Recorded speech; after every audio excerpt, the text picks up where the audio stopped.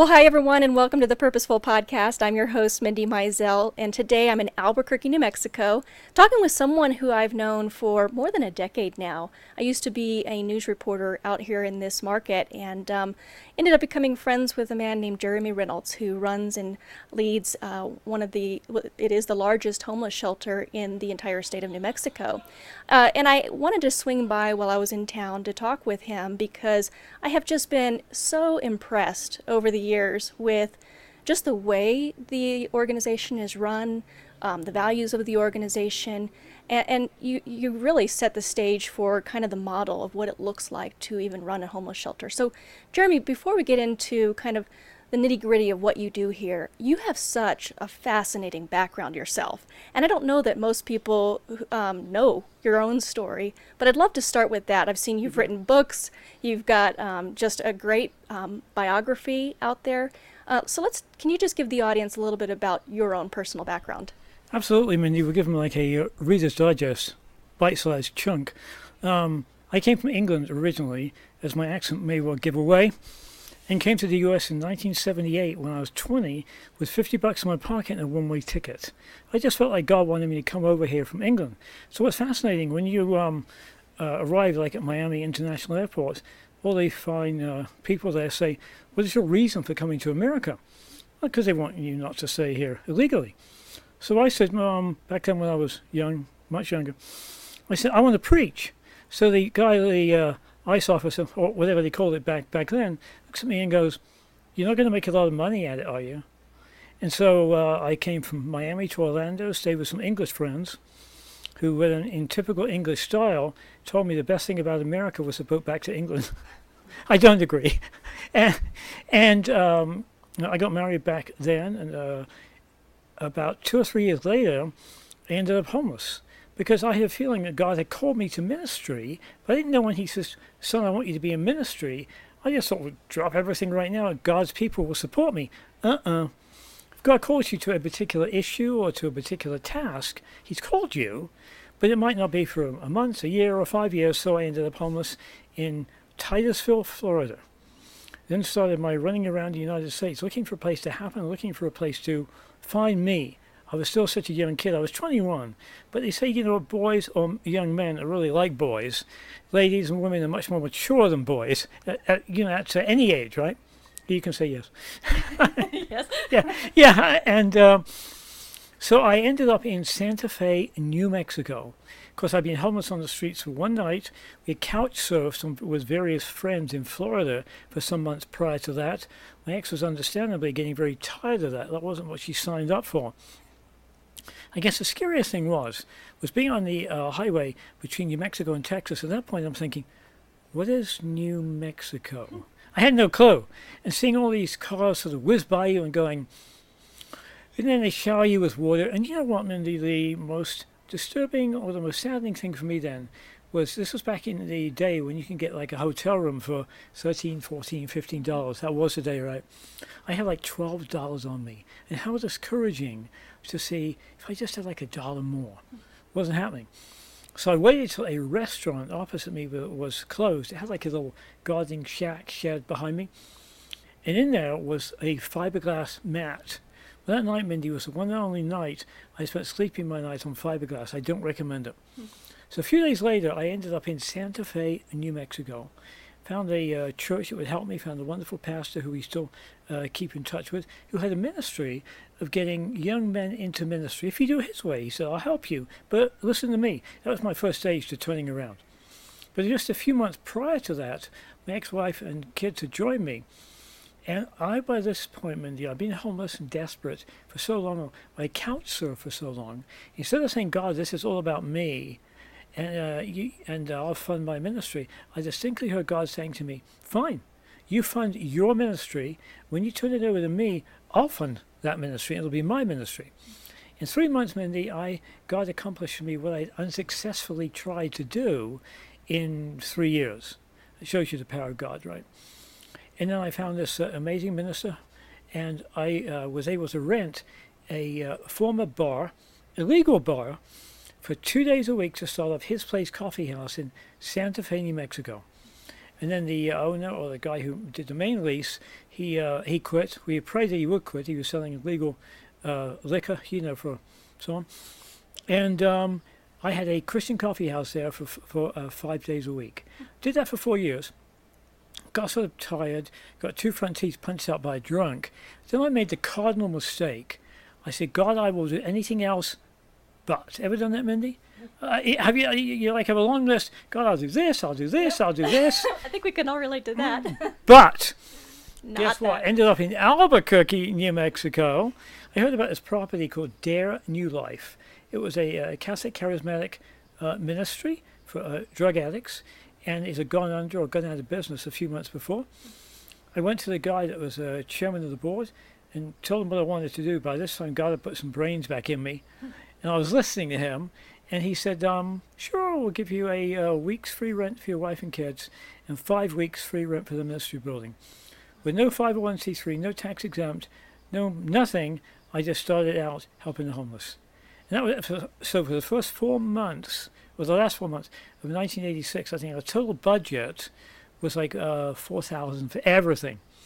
And get this, Mindy, I was doing the Bible stuff, I was cooking, my wife I think behind me is laughing, and I did everything. Yeah. And then we started to have people call us. I also work part-time at Channel 23 here in Albuquerque. That was to put some bread on my own table.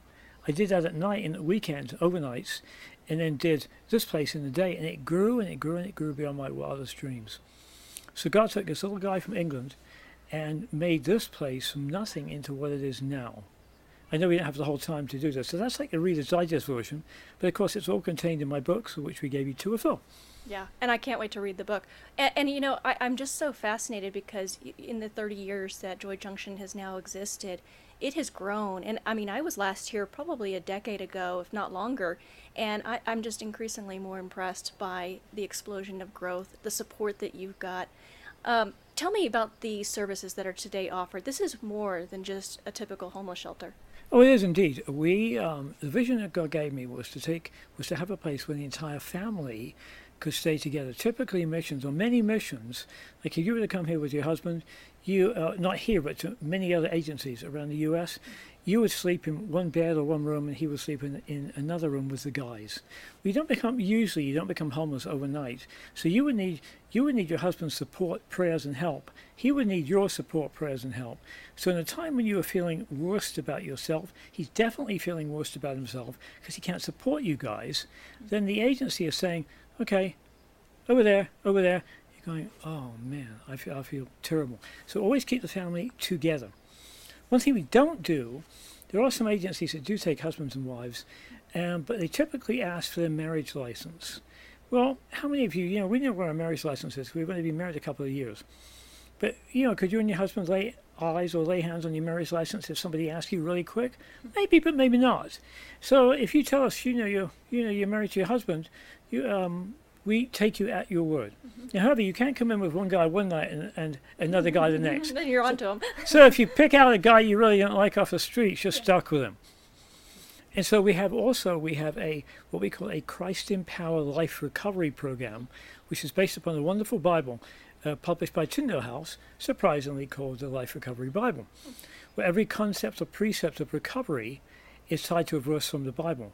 We have a graduation ceremony for these folks after 9 months, because you, me, and all of us in here, we set our heart and mind to do stuff. We've done stuff and we have achievements we can look back on. We just picture if at our respective ages you could look back on nothing except failure. How would you feel? So we give them a special dinner. They have UNM, University of New Mexico, red caps and gowns. And the program consists of classes, volunteer activities, how to write a resume, people coming in like to dress for success. We even had a local weatherman call me from one of the local media affiliates a few weeks ago. So hey, he said, he said, I'm going to email to some of my colleagues. He said, we have a lot of suits because we're on the news, right? I said, okay. And he said, if I may, I'm going to email some of my colleagues and we will give you our suits. Well, not me, but our guests. So when they got searching for jobs, they'll have nice clothes to wear. Wasn't that cool? That's so cool. And you even have a mobile feeding unit of some sort? Yeah, we have a mobile feeding unit we call the Lifeline of Hope. And it's really, really cool because here we feed about 10,000 meals plus each month On the mobile feeding unit, which goes from east to west in Albuquerque, or west to east, we feed an additional 6,000-ish meals a month. And so that really is to build a relationship with people. There are no requirements for that. We just want to make people, we want to keep people alive. So hopefully they will begin to trust us. And that then, of course, will build into a way, a relationship where they can come to us, where they really want to get back on their feet, where they're ready to begin the process of recovery. Again, that Life Recovery Bible, Mindy, for some of our listeners, they may not know that. Basically, it's we call it like a Jesus-ized version of AA. Because not having faith in, that's not to bash AA at all. I think we do a wonderful program. But as opposed to having faith in anything or whatever, we say, your real key towards getting back on your feet again is to have the basic leg, the solid leg, the leg of Jesus, and start with him and then do anything else. So just imagine, Mindy, 6,000 meals a month. And when the BBC came, it was really funny because I'm a Brit originally, but I've lost some of my accent. Some of our listeners are going, you have? Yeah, exactly. When the BBC came, it was like the English equivalent of Nightline, night side or nighttime. And they're going up and down the motels in the slimy parts of Albuquerque where we were. And they said, this would never happen in England. I'm like, okay. But they're having a hard time with the homeless in England too. And do you know what they call the homeless in England? What? Rough sleepers. Sort of more accurate almost. It's sort of cute almost. So 6,000 meals a month, plus on the Lifeline, we give out hygiene items, we give food, we give Bibles when we have them, we pray with people, do whatever we can to help them trust us. Many people today in Albuquerque, I'm sure all over the country, when they check into these, I call them like motels where you have maid service every other week, whether you need to or not. And they do serve a purpose, I guess, of sorts. When you check into a hotel, you expect some hygiene items, you expect toilet paper, stuff, just sort of basic stuff. Folks like you and me don't even think about. Some of the cheaper rates for some of these motels, the room is all you get. If you want TP, you pay $1 or 75 cents. If you want hygiene items, you pay more. And so some of these folks are literally faced every night with having to choose between a room and a place to stay, or staying on the streets, or not having food. So we want to give them the food, so they will at least have food and a safe place to stay. We give a hot meal, 3 or 4 o'clock in the afternoon. Then we give them what we call a sack lunch. They can stash for later. Yeah, it's amazing. You've done such a great job, and I think part of the reason for your success is you really have that same story where you've come from a season of homelessness, and you're empathetic, you're able to relate, and you're able to identify with the needs that are out there. I know you've spent some time addressing some of the myths and debunking some of the stereotypes around homelessness. And I think, it is very challenging for those who have never been homeless to kind of relate. So what are some of those common, misconceptions? I think one of them that I've heard is the fact that, if they want to not be homeless, they can stop at any moment. But that's not necessarily true, is it? I'm glad you asked. Just wanted to get to that one. Absolutely not. Especially for the panhandlers. We have a profusion of panhandlers here in Albuquerque. And as you said, some people say, well, if Mindy wanted to stop being homeless, she could. Wrong. Where the odds are stacked against you. Because sometimes even people who would like to employ you, they look at the address and they see 4500 2nd Street Southwest. That's a definite no against them. Oh, they're homeless. And then when people judge our guests or judge the panhandlers and they say, if they really wanted to work, and then of course all the myths come out for the panhandling. I heard about this guy, heard from this guy, heard from his friend. Mindy the panhandler, she made $800 yesterday. The anecdotal stuff. Folks, just think before you bash a homeless person. Firstly, all of us, you included, me included, all of the needy guests that we serve, we all have a story. And so oftentimes we don't take the time to listen to the story. We're too busy flapping our jaws about our story, but we don't listen to people. So the healthy guy, or the guy you think is healthy physically on the streets, who works 2 or 3 hours a day, 4 hours a day panhandling, he may have some deep emotional issues which preclude him or prohibit him from being able to get a job. He may be bipolar, he may be schizophrenic, he just may not be able to function in normal mainstream community life. But we don't take time to find that out. And then, of course, I've even had folks say, evangelical folks, especially bad at saying this. Well, if you feed a homeless person, you help a hungry person, or help a hungry person, you're helping them perpetuate the cycle of hunger and homelessness. My answer to this guy, and there's even a book out there called Toxic Faith, which to me is horrible, un-Jesus-like, un-Christ-like. Okay, so say you were the author, Mindy. I go, okay, Mindy, you think if I'm feeding Jimmy, I'm helping him to stay in a hungry lifestyle, helping him to stay in a lazy lifestyle? What is your suggestion? I've posted this in countless blog articles, never gotten the answer. If I don't feed Mindy, she's wandering up San Mateo, Montgomery, and Albuquerque, or wherever you may happen to hear this. Okay, so I don't feed Mindy. What then? Is something going to magically click in her brain? Say, oh, I need to get a job. Nobody's ever said what we do with hungry people that we don't help. I think we have a community responsibility, a Jesus-sized and a Jesus-eyes responsibility to share God's love to the homeless, because that's what he did as in the Lord when he was here on earth. So folks, don't judge the homeless. Myself and my wife Elma, we take fast food gift cards in the car as well there for $5, and we give them to people we see standing on the streets and say that's enough for a burger, a cup of fries, and a cup of coffee. One guy said to us the other day when we were out on the streets, he said that $5 gift card to him was worth $1 million. We want to do whatever it takes to form relationships to get people back on their feet. We encourage all of our listeners, to do that too. I love that, and it's actually given me some ideas of how to handle situations such as that. I mean, I know the best thing to do is probably give to a shelter, but when you see someone on the street, I've been debating what am I supposed to do, but I think that idea of giving out a gift card is such a great one, because it does meet them where they're at, and provides a relationship, entry point for some people.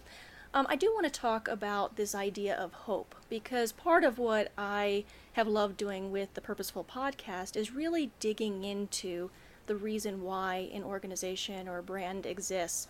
And you've touched on this, even in this conversation about why you do what you do. But I know one of those values that you really emphasize here at Joy Junction is just that idea of hope. Why is that so important? Hope is so important, Mindy. As you know, there's a verse in the Bible which says, without hope, the people perish. You have to have hope, vision, a dream. I had hope when I began this place, but never had the sort of hope it would develop into the size it has now. That's God's blessing to me beyond measure. But we are here literally to give people hope, because people, when they come, folks, are at the end of their rope. There's no hope, there's a lot of rope. And we want to restore hope to them again. We want to show them that they're loved, they are cared for. In fact, the evening of this, as we're taping this now, this evening we're doing a memorial service for a lady that died tragically. She just couldn't stay off. She went from being okay to having hope, but the pull of addiction is so strong. She mixed apparently this is what we've heard, she mixed some things she shouldn't have mixed. So at certain points in her life, she had no hope. Again, the question I hear answered also a lot is when people have no hope, they say, oh, my life is so bad. They think, just a shot of tequila to kill you. And they take a shot of this, or they have beer or whatever.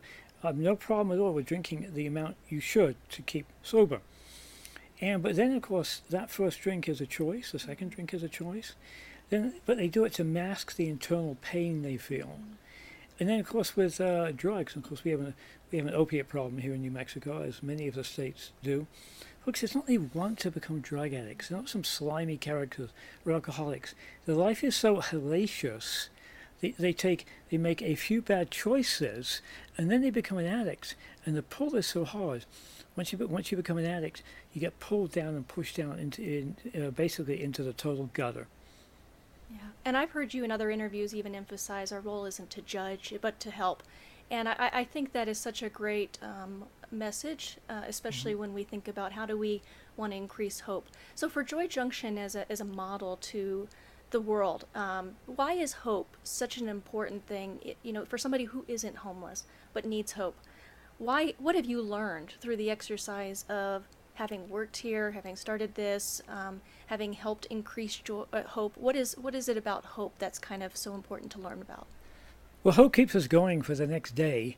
Fortunately, God has blessed us with more resources than we had 30 years ago, 20 years ago, 10 years ago. And I had hope that God would give us everything we needed for the next hour and for the next day, because without that hope, I couldn't have gone on. When I had some personal crises in my own life, it was the hope of the Lord. Now with the hope and help of my wife Elma too, that keeps me going. If I had no hope, like if you get sick, you have hope you're going to recover. We have hope in the belief that people we help here are going to get back on their feet again. We have hope that food's going to come. We hope our staff will stay with us. We live in a constant state of hope because we're dealing with people who are not the easiest, usually client-based to deal with. Mm-hmm. And our job is to be in contact with God, to get his hope transfused into our heart so we can impart some of the hope he has given us. I've been through some pretty rough times here. You know, when back a few years ago, we literally didn't know from one week to another where we were going to get the money for the next week's payroll. It's a pretty tough space to be in. But we prayed and we prayed and we prayed and we prayed, and I screamed sometimes too. And I had to keep that burning hope, or the hope burning within me, that the resources were going to come in, because I believe God directly and divinely put me over here, you know, in the States from England, and he has divinely orchestrated each path of my life. And that includes having hope. If I said, God, I want more than this, well, then you lose the hope. You really only have true hope, I believe. You can have a fleeting hope, a passing hope, if you don't know Jesus. Hope you're going to have a meal in the morning, hope you're going to wake up. But to have true, rock-solid hope means you have to have a relationship with Jesus. Does that make sense? Yeah. And I think this is such an interesting topic because, even for me or people who listen to the podcast, we don't think about hope as such a vital kind of thing to make sure that we have throughout our day. What would you want me or listeners to know about why we should even have hope? I mean, we all have our own difficult struggles and journeys in life, but why should I have hope? Oh, that's a hard question. But you should have hope, because firstly, you're a child of God. That should give us the greatest hope ever. And I am too, and all of us in here are as well. Because God gave us hope. We have the hope that he has given us a task to do on earth. We have the hope we will fulfill that task, with success. And we have the hope that we can pass that hope. We have a lot of hope to pass on. We have the hope we can pass that hope on to people that don't have hope. As we have passed out these food cards from our car around Albuquerque, I like to watch people's eyes. And sometimes when panhandle, their eyes will be, you can't see what I'm doing, folks, but their eyes are like this. They're looking down. After that gift card, they have some hope. And again, maybe some of you are saying out there, sorry, well, for him, he can spend $5 a gift card. You give out 20, that's $100. My budget doesn't run to that. No worry, folks. We have a hopeful answer for you. I'm sure you do. Yeah, thank you. Do you know what you can do, Mindy? What doesn't cost any money? Personal human contact is so important. I like some of the jail shows, prison shows they show on TV. And the worst thing the prisoners share is being in the hole, isolation, because there's no human contact. So identify a homeless, needy person on your route to work, on your way back from work, on your coffee break. Try and make eye contact with them. Sometimes they may avert your eyes because they could be ashamed of what they're doing. If you feel really bold, go ahead and get out and shake their hand, or shake their hand through the window. Of course, exercise care for whatever you do. Human contact will give a dispirited, lethargic, maybe is the right word also, just a person that has no hope. That one free way, that one free thing of giving them human contact, eye contact, hand contact, face contact, that can literally change their day and can be the first measure or the first spoke in the wheel of hope that starts a transition of getting off the streets, back on the feet, meeting with Jesus, and getting back into mainstream community life. I love that. And I do want to end on the fact that you have plans for Joy Junction to even expand nationwide. I mean, I've seen that. So what is your hope? My hope is that firstly, obviously, that we will continue the expansion we have begun here. We're in the middle of building a 52-acre complex apartment units on our 52-acre property. Impressive. But my hope would be that people would catch the vision that God has given us. That not necessarily we would expand even, but they would catch the vision And they will be able to pass that vision that God has given me through their eyes, through their hope, through their heart, and establish a beacon of hope or a lifeline of hope in their own community all across the U.S. and even around the world. Love that. Well, best wishes to you, and thank you so much for joining on the podcast. Any last remarks that you want to make sure that the audience is left with? Of course, I'm a marketer too, so we couldn't be complete without Go for it. Yeah, we couldn't be complete. We want everybody to sign up for Facebook, our LinkedIn pages, our Twitter pages. You can find out all the connection information by going to joyjunction.org. Thank you so much. Thanks, Jeremy. Thanks for taking the time, especially to just kind of share your journey and the journey of Joy Junction. And for all those listening, don't forget to subscribe to the podcast. It's purposefulpodcast.com.